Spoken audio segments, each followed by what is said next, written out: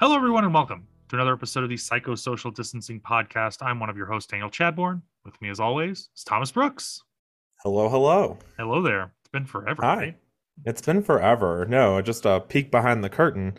This is our fifth episode to record in a 3-day time 3 days. period. Yeah, I'm tired, but I- I will be energized once we get talking. yes. Because we've got kind of our last big end of an age, end of one age, beginning of another discussion, as we kind of continue this discussion on individualism, shifts in religious systems, and the modern religious movement that has moved away from the community and focused on the individual and control. Mm-hmm. And because we're dealing with that, we're going back to, well, I guess we could argue we are still part of a kind of global community with an interconnected collective unconscious. Right. I think that is thus far sustaining us as we disperse our communities and organizations for individual paths of enlightenment, if you will. Yeah, we're still connected on some level. Mm-hmm. Sure.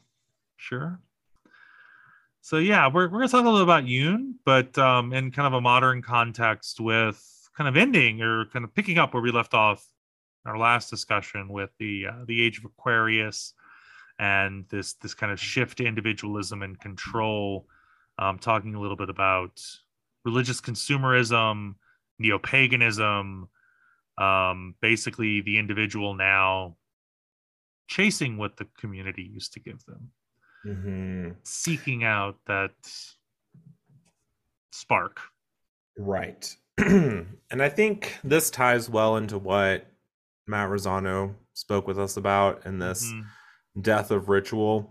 I feel like and this may even go into what we discussed too with the hyperreal religions and like the Society of the Spectacle, that there is a loss of both like community but also direct mystical experiences at the same time, and that we're trading it for consumable images and, like, I don't know, the Diet Coke of ritualistic experiences, because that's all we can have right now, right?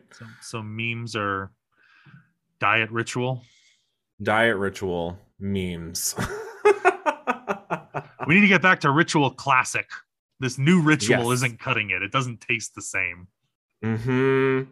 They changed the formula. Yeah.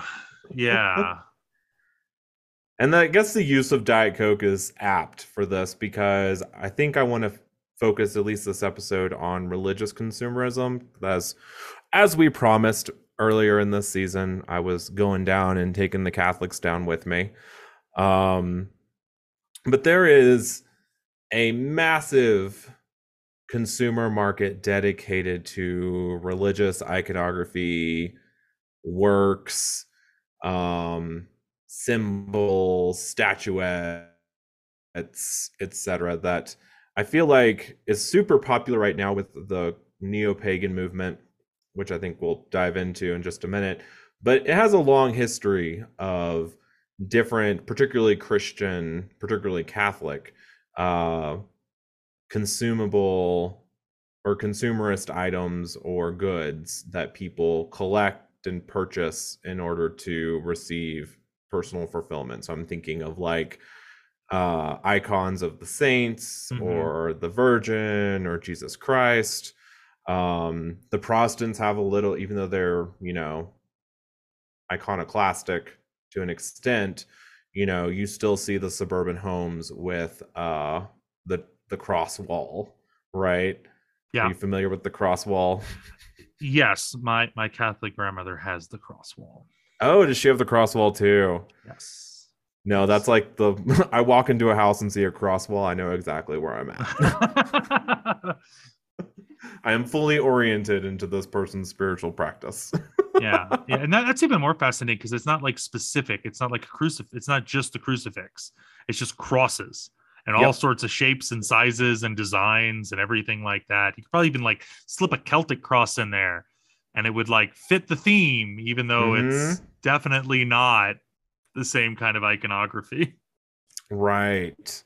And it's there's always the turquoise one. Whether you live in New Mexico or not, there's always the turquoise one And they're with like the pretty. silver studs. They are Mm-hmm. pretty. Um, but there is this, I guess, desire to reflect the self in your consumer patterns or in your material possessions that then reflect the image of yourself back to you to reinforce that like identity structure, right? Yeah. Yeah, I mean, if we're talking about kind of a shift into that kind of control society and that purchase and forget about all the other stuff going on, like it only makes sense that there's a market for this. And in the same way as like I've got all sorts of art and crap all over my room, that reinforces my fan culture connections. um Mm-hmm. it's the same thing. It's the and I think it's it kind of maybe an interesting chicken or the egg situation. What came first, the but it doesn't really matter. It's all out of the same process of a market to sell you your identity Mm-hmm. or to help reinforce your identity through what they're selling you. And so when you then build up the identity through market consumption, then that then predicts more consumption of those goods in the first place. Yeah. Um, to bring some psych into this, I don't know, have you read the Sam Gosling book Snoop, What Your Stuff Says About You? No, I don't know I if would I should probably read it, but I don't know if It's I'd a like it. fascinating book. And so Gosling goes through what year was this? 2001.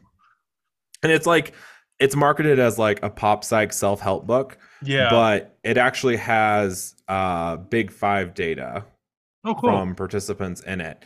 And it Cool. goes through these people's homes and office spaces and looks at kind of the positioning of particular items and how they speak to whether or not they're reinforcing your personal identity or whether or not they are presenting your identity to other people. And so how you do like identity management or impression management with others, right? Oh, yeah.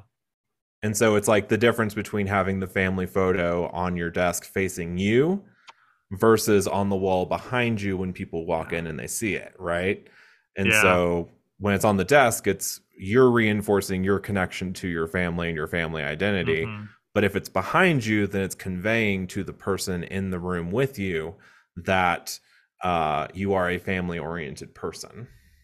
That's it's fascinating. If I actually I did a shift at the beginning of like videotaping my lectures, so I Mm-hmm. added all the art behind me. It's all presentation, and so it's all there to like add more color and space. It was just a blank wall with like a big picture of like the world. So I just had like a Mm-hmm. app behind me at one point, and especially my early recordings. But like just out of view are my family pictures, and that's for me. And I'm not gonna let no one else Mm-hmm. needs to see that. My students don't need to get a glimpse into my family life. Um, it's just not. They don't need that. I don't need them to know more about me than what they know. And what they need to know is just that like I'm interested in fan culture stuff. And so that's what's there. And I kind of think of the same thing like my office as well. I got all sorts of crap in my office, but there's stuff that's like tucked away on a shelf for me versus stuff that's just out in the open. Um, Right. and that's fascinating. And I guess I mean it definitely works the same in terms of like how you display your religion. Mm-hmm. No, absolutely. Like if you have the cross wall in clear view when somebody walks into the house, Yeah, that's not just for you. that's different than having it in your bedroom. Yeah, Which I'm I don't just know why I would want to put a bunch of crucifixes on my bedroom well, wall. but Thomas, But if Jesus is your boyfriend, if Jesus is my boyfriend, right? So that is I think that brings in some of the psych that impression management yeah, to this conversation about like yeah, reinforcing identity because on one hand like maybe the saint that the icon of the saint that you purchase is something just personally for you, and so Mm-hmm. it's tucked away and nobody else engages with it. Whereas if you have, the saints hanging out in your living room where you like have guests Yeah. over, then that reinforces that social theory about you and how you're perceived. Yeah, that's really fascinating. Um, it makes me think a lot more than than I was expecting to think about this. Just in terms of a lot of things and how we Mm-hmm. present it. I mean, it makes me also think about like we go further into like the consumerist aspect of this because I guess we'll start with Christianity and then because it's the big one in the US, but then we'll move into like how these same analogs play into neo-paganist groups, but like wearing a cross necklace reminds me Mm-hmm. of this too because like how much like if you're wearing it but it's like under your shirt, like it's there, it's close to your heart, makes me think of and Catholic tradition. I don't know if they have this in other traditions. There's a scapula, and so it's like a corded band, and there's a little picture on the front and a picture on the back, and you wear it. The according to like Catholic tradition, part of it is like if you die with this on, like it kind of guarantees you kind of a spot Mm. in at least in purgatory. It's like it's a Right. sign, but you wear it under. You don't show that to anyone. And it Mm-hmm. does have like figures. It might have Mary or Jesus. It might have like a prayer inscribed on it. It's all cloth for the most part, and so like that is something that's very personal if you wear something like that. Whereas, and the same thing if you're wearing that cross under your uniform or under your shirt, Mm-hmm. compared to like it's on full display and it's big and it's gaudy and it's Heavy, and it's heavy. encrusted Yeah. with like turquoise. Right. If you're showing that to the world, Mm-hmm. that a lot of that would say, different things. And it's also going to cost more. You Mm-hmm. only need a tiny little like silver cross to wear, or even, just some other base metal. Just But take you need to, two pieces of wood from the tree outside, tie them together into a cross shape, and put it under your shirt, and that's all you need to do. yeah.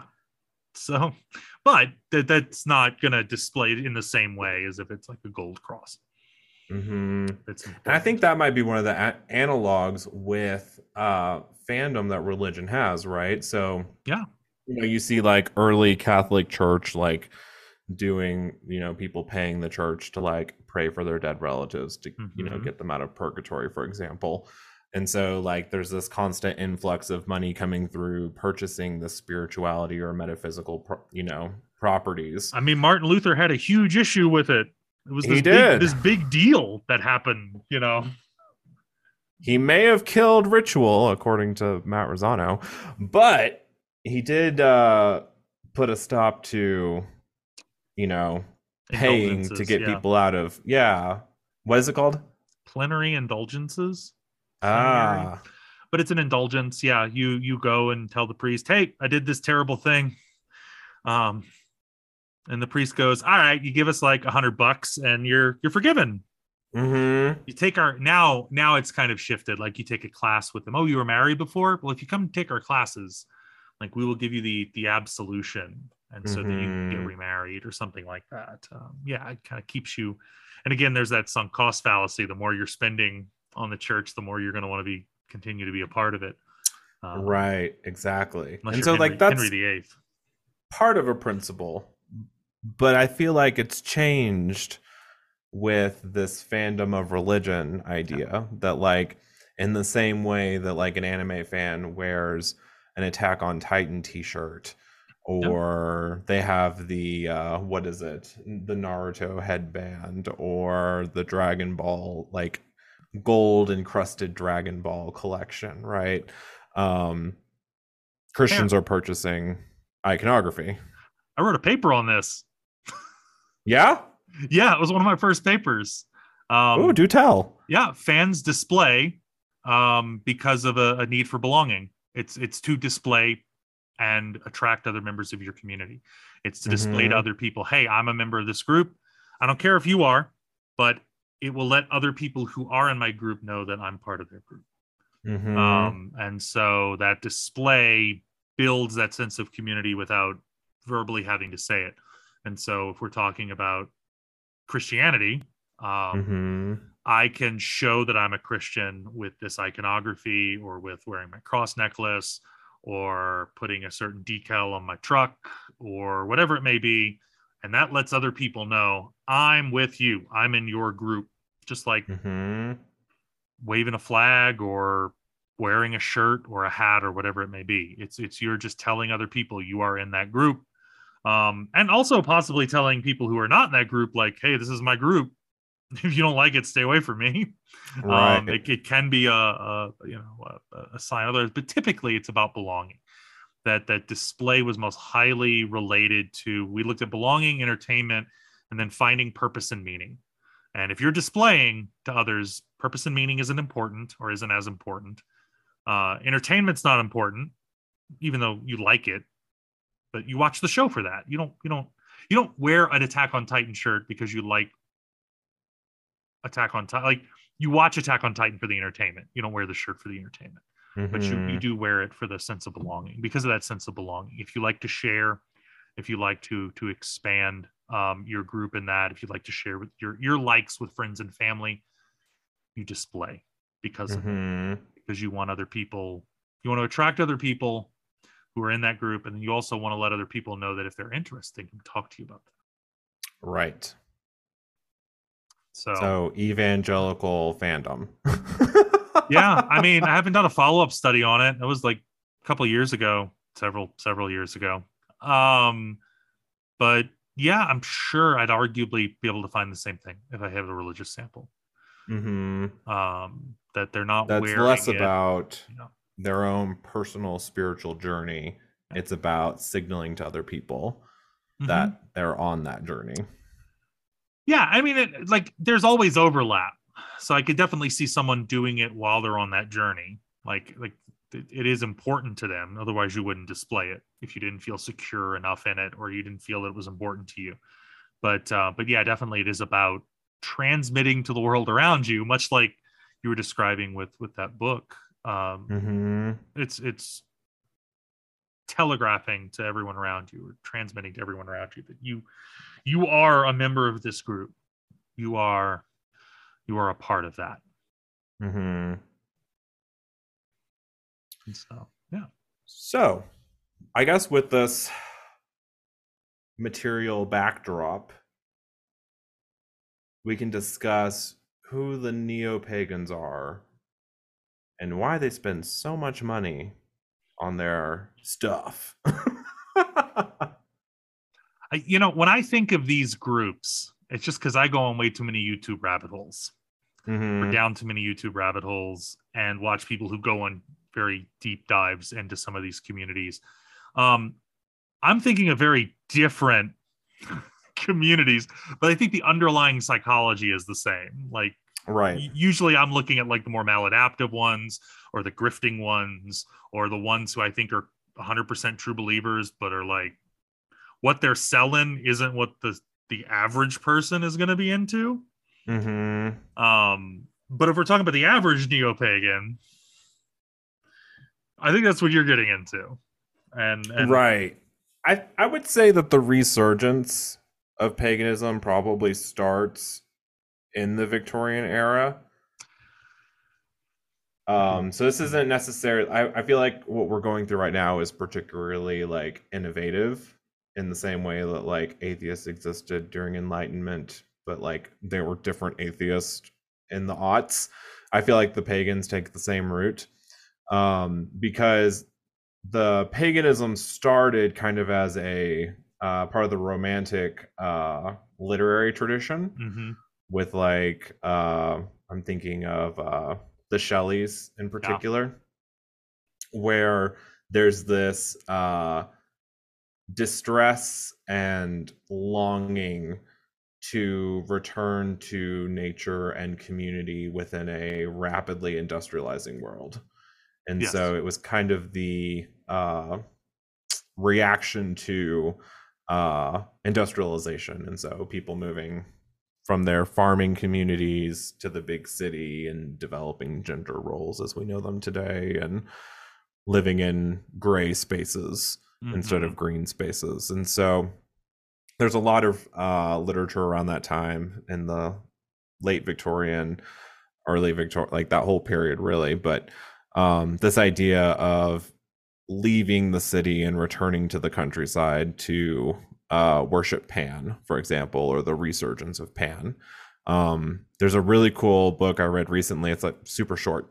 It's called The Garden God, and it's like one of the earliest like homo-romantic books ever written. And Mm-hmm. it's about this schoolboy who grew up in the countryside, super sheltered, didn't go to his private school till he was much, much older, but how he would live in this imaginary garden with Pan, or a reincarnation of Pan. And then he went to school and then fell in love with a boy who was the boy from his dream garden. Ah. And then they become friends, and then they become romantic. And then the dream boy gets hit by a horse-drawn carriage and dies. And then the story ends. So it's, OG gay literature trope in that way. But one of the like appendices is like a piece of the story that was taken out where the boy is talking to the god Pan, and Pan is saying that, they destroyed all my temples, they built their churches, and they thought I was dead, but in every fleeting moment of pleasure that you have in the wilderness, that's when you venerate me and when you hear me speaking. And so this original idea of like this, the Christianity is not cutting it. We're moving into this industrial nightmare of, Frankenstein and cogs and steam and, And trains and algorithms, and stuff. in the modern sense, like you can apply it to like the algorithm and Mm-hmm. rampant consumerism and megacorps. And so because of Protestant work ethic, I'm sure Mm-hmm. Christianity is super tied to capitalism and consumerism and like working your bones down and staying poor. The reaction to that is this neo-pagan movement towards returning to the old gods, returning to nature, leaving the city, and worshiping the earth, essentially, outside of industrialization. And that led into the development of uh, Wicca Mm-hmm. in the early 20th century, which stayed fairly popular and dominant through the 20th century. But with the rise of the internet, now everybody has access to everybody's paganism. So arguably, we're seeing a similar problem with like Wicca as we're seeing with the church, is that Mm-hmm. everyone can individualize their own stuff, and like the kind of the mainstream movement that began is very different than some of what's evolving from it. Right. Because there was a very typical religious structure, right? Like there were covens with Mm-hmm. high priestesses, and you had to go through like induction ceremonies Mm-hmm. in order to join. And now you can go on Reddit or Tumblr or YouTube and like watch, you know, a self-described witch talk about how she like inducted herself into paganism. Right. And Right. I'm like, okay, I understand what you're doing, and it makes sense in the context of what you're doing it in, but also that's not an induction because you're not joining a community. Right. Right. It's still very personal. Mm-hmm. And then that of course gets to what we were talking about last time with like you get into the modern control society, and it becomes another marketing hub. Mm-hmm. I mean, it even makes me, Which, yeah. Go ahead. oh yeah, no, now you can go buy your sword and your chalice and your pentacles and your robes and spend 600, 700, 1,000, $10,000 on your religious garb, Yeah. uh, in order to perform ceremonies in your house alone. I mean, it also makes me think too, like you were talking about kind of like the move towards a more green and connection to earth, like that's becoming so commercial now too. This Mm-hmm. idea of like we gotta get eco-friendly stuff. And I mean we should. We should be concerned. Um, but I'll take George Carlin's stance on it. Like, we should not be concerned about destroying the Earth. The Earth will be here. We're going to destroy ourselves if we don't take care of the planet. The planet is going to survive. It is just going to become the planet plus plastic. Right. But like, that's become a selling point. I mean, even to the point where you can, if you're buying a product now and you're concerned about like GMOs, or you're concerned about gluten-free, or you're concerned about like, I want something green, or I want something that's like free range or something like that. Not only like can you find legitimate stuff like that, but you can pay a company to get the rights to use the like the non or the gluten-free label or the non-GMO label, even if your product has GMOs in it. Oh, yeah. Has gluten, or you just put gluten-free on stuff that has nothing. Like the would not have gluten to start with. But we're seeing this kind of like shift to that like more conscious.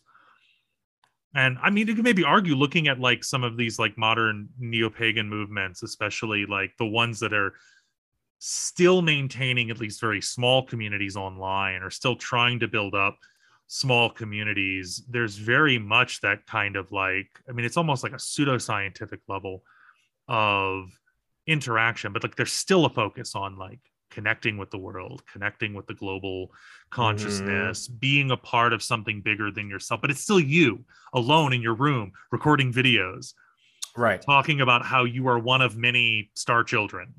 Right. But it's exactly, we're all connected. We're all still star children together, but I stay at home by myself. And that's kind of, I don't know, I'll pick up on your like green products bit for a second here and make fun of some vegans. But the consumerism, like, and that display of symbols in order to communicate with other people, like your values, that is all for the self, right? That's not like just because you, so like, let's say someone who's vegan, we'll pick on the vegans, and they are environmental vegans, right? So they're not like, they believe that humans can eat meat and that like it's part of a diet and etc. But they're very, very concerned about, you know, pollutants and water use and land use associated with cattle and pigs and chickens, and they're concerned about the ethical treatment of these animals, which is absolutely fair, right? Absolutely. Yeah, no, definitely. So they go vegan, and they go to Walmart and they walk down their frozen food aisle and they pull out all of their soybean foods that they eat and supplement their diet with, right? Well, the soybean industry just so happens to be one of the largest deforesters of the Amazon rainforest. Yeah.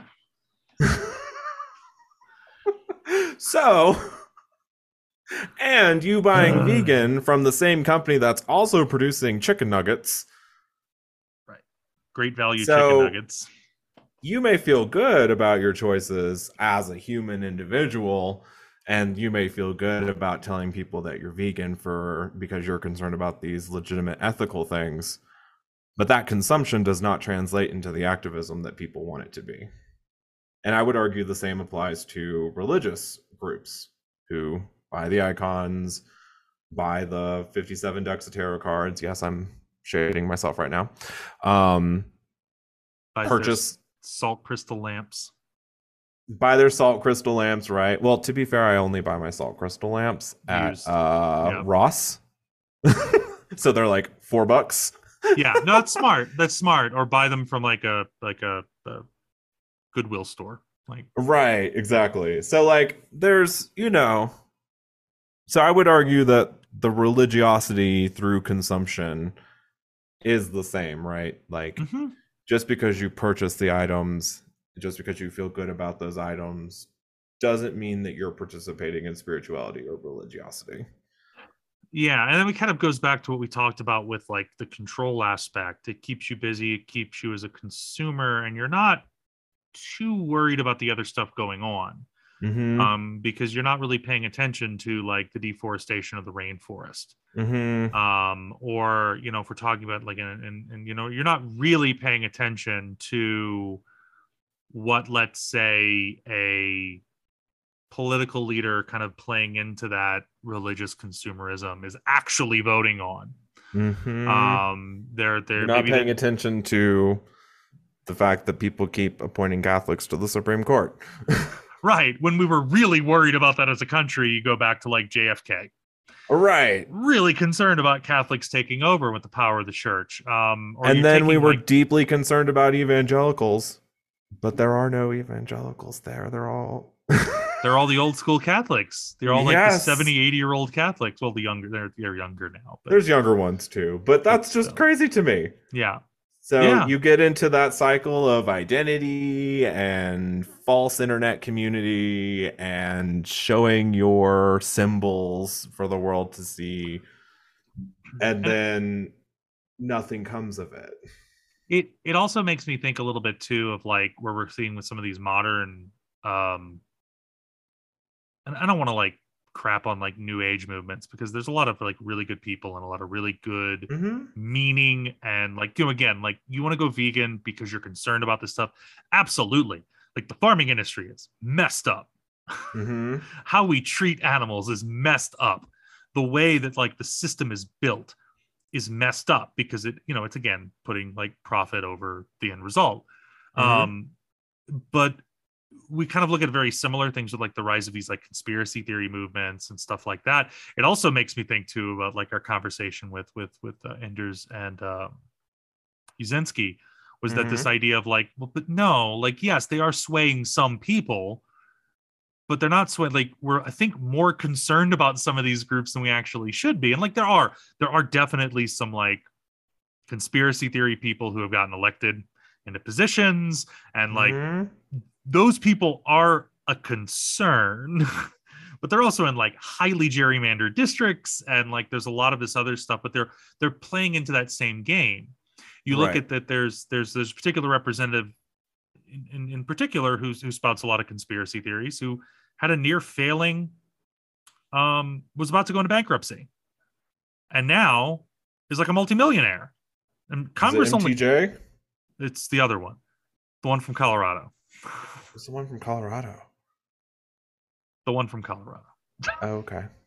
um but like they're playing, they're in part they're playing a game. Like I don't deny that some of these people are true believers, and I see Mm-hmm. that with some of these internet groups. It's really hard to parse out who's the true believer and who's not, and does it matter? Like No. again, we are who we pretend to be, right? Right. But they're kind of in it because it's working for them. They're offering solutions. They're preying on those actual concerns that people have about, let's say, big pharma and the healthcare system. You can talk smack about big pharma and the healthcare system and be completely on point, but then if you're going down these rabbit holes and getting involved in some of these groups, like that's maybe not the solution, or Mm-hmm. it's not as helpful. You might feel that it is. You might feel that you have this spiritual connection. You might feel that this is a beneficial thing, but we're kind of like it's tied into that someone's making money off of you. They're winning. Right. And that's kind of when we get into, and this is a spoiler for a while from now, but we're Yeah. planning our pseudoscience season, right? Yes. And I think that is going to be the key that I want to focus on that season is like, here is the grain of truth where I understand where you start. Yes. Here is where you go off the rails and start making somebody else money. Yeah. And again, it doesn't matter if that person you're making money is a true believer to their cause, because again, they might have started where you are. Grain of Yeah. salt. Um, they've got a little hidden truth there, but then they're like, I don't know how far I want to go into some of like the weird communities. Like, then they want to like eat raw monkey brains. Right. And like, okay, that's not good for you. Mm-hmm. Um, we're not necessarily built for that. Like Better in a all, monkey brain than a monkey paw. you know what? The monkey paw doesn't have prions, and won't Fair. cause like serious disease. In the same way that like an uncooked brain. I'm not going to get into Right. that. Or like Right. the people who have that grain of truth. Like again, like the healthcare system is against us. We spend more money for less care in the United States as we do. Mm-hmm.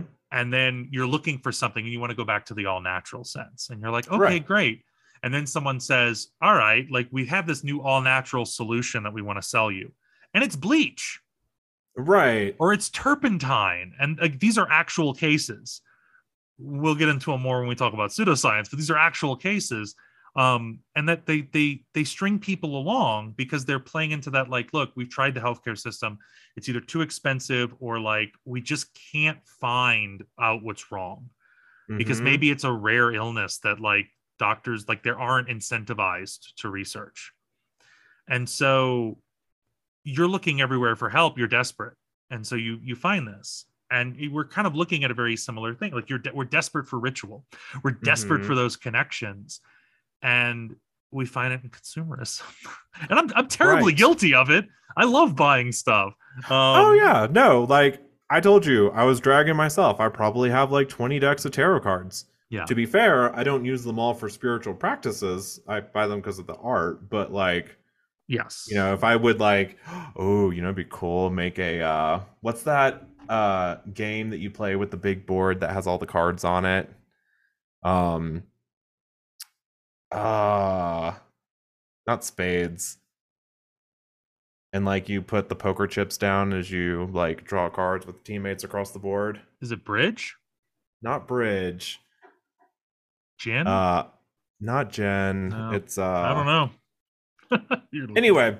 it's a Yeah. large, it's a big board that you like glue a deck of cards down onto and then you cover it in like a protective thing Oh, cool. and then you Okay. use it for playing card games, right? Oh, okay. Um I would love to do that with my for most of the tarot cards that I have because I don't open and use them, right? Right, So right. And that's the art, my you want to display it. The art is yeah. what's enjoyable about it. Yeah. Yeah, I'm Hmm. with you. And so I would argue that that's, you know, I'm thinking of like the return to ritual and purchasing things. I'm thinking of like these exorbitant retreats out in Taos that's north of us Mm-hmm. for people in Texas and California to go to and like have super controlled ritual experiences and pay Yeah. buttloads of money to go sweat their ass off in the high desert. Um Well, I mean, but the same thing of like wanting to like go hiking and wanting to do that. Like, there is, it's wonderful. Like, everyone should do it. I want to go mhm, hiking more. I want to go camping more. Because that, like, there is something about returning to nature when it has been like denied to you. right. I love living here because like I can walk out my door and see mountains, and like Mhm. that to me is a more fulfilling moment than Mhm. it was where I was. I mean, even though I was living in rural Louisiana, it's just more fulfilling than like walking out. It's like 100% humidity and there's just trees. Like, Right. I see these everywhere. And I will Um, say with New Mexico too, there are tons of free hiking. mhm. Well, quote unquote free hiking, right? Yeah, Like you still have to drive there. Um, yeah, yeah. but like you can just pull over. There's a spot I'm thinking of on the way to Santa Fe from Las Mm-hmm. Vegas where You people just go just walk. pull over on the side of the road and go on this gorgeous hike through the mountains. Yeah. And so I think the similar rules apply to like you can go be a hiker hobbyist fandom person, right? And you can Mm-hmm. go pay a bunch of money to get into different like exclusive hiking or retreats to go do your hiking. Or you pull over on the side of the road to the free like trail that is just there that's not even really maintained, but like it's set aside as part of state uh forests for you to use. The problem though is that, and I probably mentioned this at some point, and it's kind of like when I look at, like, or I try to explain to someone, like, all right, why isn't this person paying attention? Like, all right, they're electing someone who's not voting in their interests, who's actually voting against what'll help them. Like, why aren't they paying attention? I'm like, well, because the average person doesn't have time. And I think Mm-hmm. that's part of this. We don't have time anymore. Mm-hmm. Our ancestors had plenty of free time, Oh surprisingly. yeah. But we're in a world now, and this could also add to that decline. It's why it promotes that control and the spending, consumerism over spending time with your community, is because the time it takes me to buy something on Amazon is so much less than taking 2-3 hours out of my day to go and attend a service or attend a meeting or something like that. There's just so much time because I have other meetings and other groups and other things that I have to do as part of it, or I want to spend time with my family, and so I have to turn down these other things. And so it's like, yes, there's that free hiking trail in the road, but do you have time to go? Mm-hmm. And you could make religious iconography to display, but do you have the time Do to you have learn and time do to it? make it? And do you have time to engage in the ritual for that religious experience? Or do you just need the commodities Mm-hmm. in order to reaffirm that identity because you can't put in the work and time Right. to maintain it yourself? And again, like it ties back to like Protestant work ethic that we talked about. It is of no fault of the person, whether we're talking about the vegan who has to shop at Walmart, or the person who's like buying the stuff to do, but like, buying their sword and their chalice and their robes and everything like that. It's sort of like everything is stacked against them, Mm-hmm. potentially being able to do it the right way. Right. And Or especially if we're talking about like even in a more fulfilling way, maybe not a right yeah, way. yeah, in a Just more like, fulfilling who way. knows? Like, this may be the dreamland in like 100 years when people can't even buy the religious iconography. Yeah. Well, but like even then, like it's even difficult, like on a societal level, like in terms of like even like stereotyping and stigma towards, let's say, vegans or Wiccans Mm-hmm. or whoever. That it could be even more difficult, like especially if you are looking for those other sources, it could be difficult. It's easier, it's maybe just as fulfilling because you remove some of that social stigma if you're doing it at home. You don't have to Mm-hmm. worry about that person finding your robes and your sword and your chalice and having to explain to them, no, this is not satanic, I don't know what you're talking about. Right. And so it's difficult, more so because of those additional constraints, because of that shift. And because of, I mean, we'll think of everything we've talked about so far: Protestant work ethic, shift of societies, how we're kind of taking old systems and they're being kind of twisted and modified into new systems thanks to the internet and consumer culture and things like that. Mm-hmm. So ultimately, once again, our folk devil on this podcast: Capitalism.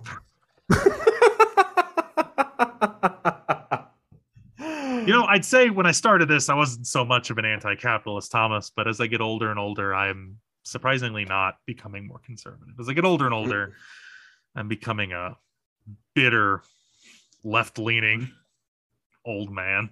Mm-hmm. And I don't think it's ever going to turn in another direction. I'll still probably complain about kids these days and their Always. Roblox and their Minecrafts. You say that, but you play Minecraft. I play Minecraft. Yeah, no. Oh, what I'll say their Among Us's and their Roblox. There you go.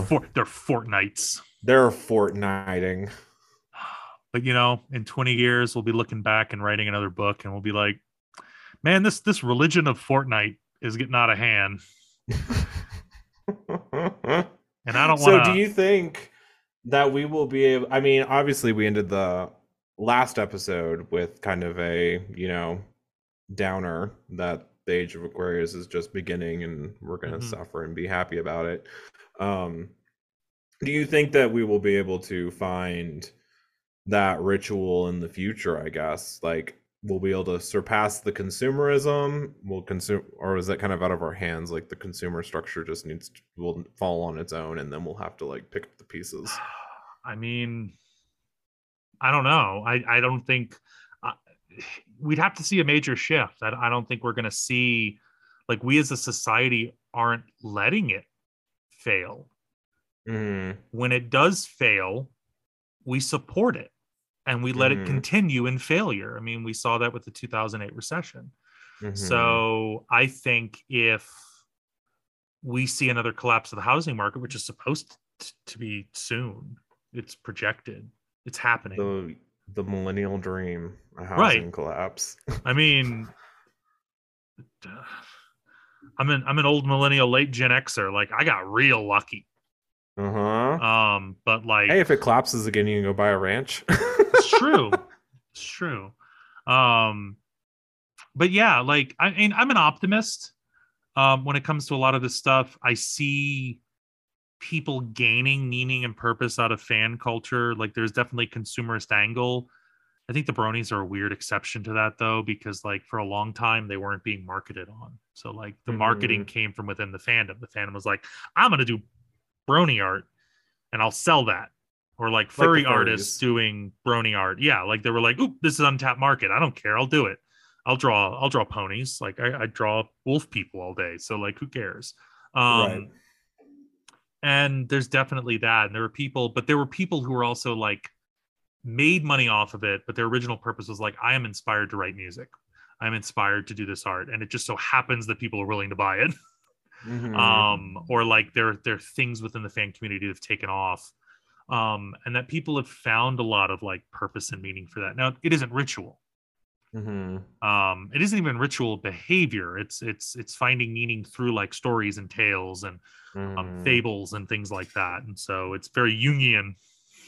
You're finding meaning through the archetypes. The archetypes help drive, learning more about yourself and how you engage with other people. But yeah, I don't know. I think either we're going to see like a real fight back, um, but like you can't force this. So like you could Mm-hmm. have like, let's say, Catholics in power decide to take over the government and decide to mandate Christianity, completely throw the First Amendment out the window. Christianity's or Catholicism is mandated. Um, you have to go to church. You don't get anything from that. There might be some people who do, but the people who are already gone, the people who already said like, no, this church doesn't fit me, you can't control that. I mean, we see that in like certain Middle Eastern countries with like mandating. So you still have atheism; they're just not open. Mm-hmm. You still have same-sex partners; they're just not open about it. You still have feminism; they're just not open about it because they're persecuted. But the second you remove that persecution away, it's going to come to the surface because they're free to do it. You've Mm-hmm. always had it. You take the most anti-LGBTQ county in the country, they still know the guy down the street who has a partner. Right. Like they still know they still exist. There's no community that's devoid of that. Mm-hmm. But I don't know. I mean, we'd probably find it somewhere. I mean, maybe we'll get back to like walking on coals Mm-hmm. and um, looking up at the stars and feeling something. And maybe if we think view history as like cyclical, we're gonna find it somewhere. We're gonna have those experiences. And I think with fandom, you can see similar things. Like people will have something akin to a religious experience or a religious awakening. Now, it's not religion, Mm-hmm. but psychologically, it's similar. Mm-hmm. Or they go on a pilgrimage to a site, and Mm-hmm. that is meaningful, and it stirs something in them to be on platform 9 3/4 or visit Gene Roddenberry's grave, or like Gary Gygax's D&D. There's a little plaque, and there are D&D players who will go and roll their dice on his plaque because it like blesses the dice. Hmm. There's weird ritual when it or like ritual like behavior when it comes to D&D players. But yeah, it's I think you'll have it, or something will have to come out of it, because I don't if we are a ritual species, we got to find something. Yeah, we or can't be denied it forever. or something's going to develop. We're going to have like we're going to have a reckoning, and I don't know if it's going to take an age for that to happen, Mm-hmm. but no, I'll be optimistic with it. Something will happen, something will snap, and it's either you're going to have like one group clinging to an attempt to keep ritual to the last breath, and then you'll probably have a rejection of that because we're individuals and we don't want to be put in a box and controlled. But maybe out of that, and maybe with that individualness, like we're going to go back to like wanting to find. I mean, even as an individualistic culture, we strive for community. Mm-hmm. So I think Yeah. it's going to exist. We're going to seek out communities. We're going to seek out like-minded people. We see that with modern fandom. We still find purpose and meaning in it. We still find moral codes. And I mean, there was like we talked about surveillance last week. There was surveillance of the My Little Pony fandom. Mm-hmm. They came up with the what would ponies do? Like, what would Jesus do bracelet? But it was what WWPD. But it was the idea of like, hey, instead of stopping and asking myself, like, in this situation, what would Jesus do? Like, what is the appropriate Christian reaction to it? They would say, what would these ponies who preach friendship and cooperation do? Well, they would help people. And so if I think and meditate on it, I'm kind of going through what the community would do, and that helps to drive my behavior, and that helps to make me a better person. And I gain something from that. I gain that through helping others or being kind to other people. And in that case, that particular fandom was about, like, it really was built on this concept of friendship and cooperation, and so there was a very communal aspect to it. And so maybe that's going to be the difference. Like, you're going to have communities like that build up and strive, and even if they're flash in the pan, they last a couple of decades. They're going to be the ones that kind of like survive versus the communities that are toxic and that are constantly fighting with one another. They're going to like dwindle, or they're going to become so big no one wants to like really, like, Star Wars is a good example of that. Right. I'm so burnt out on Marvel and Star Wars. I love it. I'll watch everything that comes out, but like, I don't feel anything with those communities like I would feel like at a furry convention or a brony convention, or, you know, something a little more niche that has that sense of community, that positive community. So yeah, I don't know. Well, they're already developing religions, so we'll see if they can actually implement some ritual behavior or some rituals. Yeah, and I think that's going to be part of that difference, and then it could be ritualistically watching an episode. I mean, but that'd be ritual behavior. It wouldn't really be a ritual. We're not reaffirming metaphysical beliefs about ourselves in the world, so maybe we'll get into that hyper real sense. They're going to take something that exists and adopt this on top of it. Right. And that's probably what we'll see. We're going to take rituals. Maybe we'll go back to like shamanistic ritual. Psychedelics are going to be big and clinical in the next 20 years. So. Right on. So, and you know what? I'll leave that as our ism of the week. This like potential future ism of ritual through community, shared community. Maybe it'll exist. We'll see. Only time will tell. So, but I mean, we've got to at some point. Like, yeah, if ritual made us human, at some point we're going to become so disconnected, we're going to have to strive to come back together in some way, in some meaningful way. And maybe that's where the next age starts. I don't know. I don't know what the next age is supposed to be. The next one will be, what is that? Pisces, Aquarius. Will it be Capricorn? Age of Capricorn. I don't know what that's supposed to be either. So yeah. I don't either. None of us will be alive for it. So and regardless, we are bonding, especially when we talk about fan communities. We talk about certain religious stories, parables, mythologies. They're all part of the collective unconscious, Thomas. Maybe we're just lying and waiting for the next religious resurgence. It'll be like what Futurama had Star Trek become its own religion until they had to ban all Star Trek from the, because they got a little too far. And we'll see it just cyclically come and go. Oh, man. When the Trekkies rule the world. Yeah. And on yet another existential note, I think we'll close out this season. Yeah. Yeah? Yeah. Are we closing out the season with this one, or do we have one more? We might have one more. It depends on when it happens. Yes. So if we're closing out this season, I hope you've enjoyed. I hope we've had something that made you think. Or laugh. Then think. And then think, yeah. And then if not, we got one more episode coming up. So I don't know. Yeah. We'll figure it out when it happens. Then we'll shift gears and talk about something else. Yes. And it'll be exciting. We're going to continue our year of clickbait. Yes. So we're going to move on to something. I will say our year of clickbait so far has not been working. But we'll see. There's too many podcasts. Too many. And on that note, it's been fun. Happy summer. Good luck with your new semesters. Goodbye, everyone. Goodbye.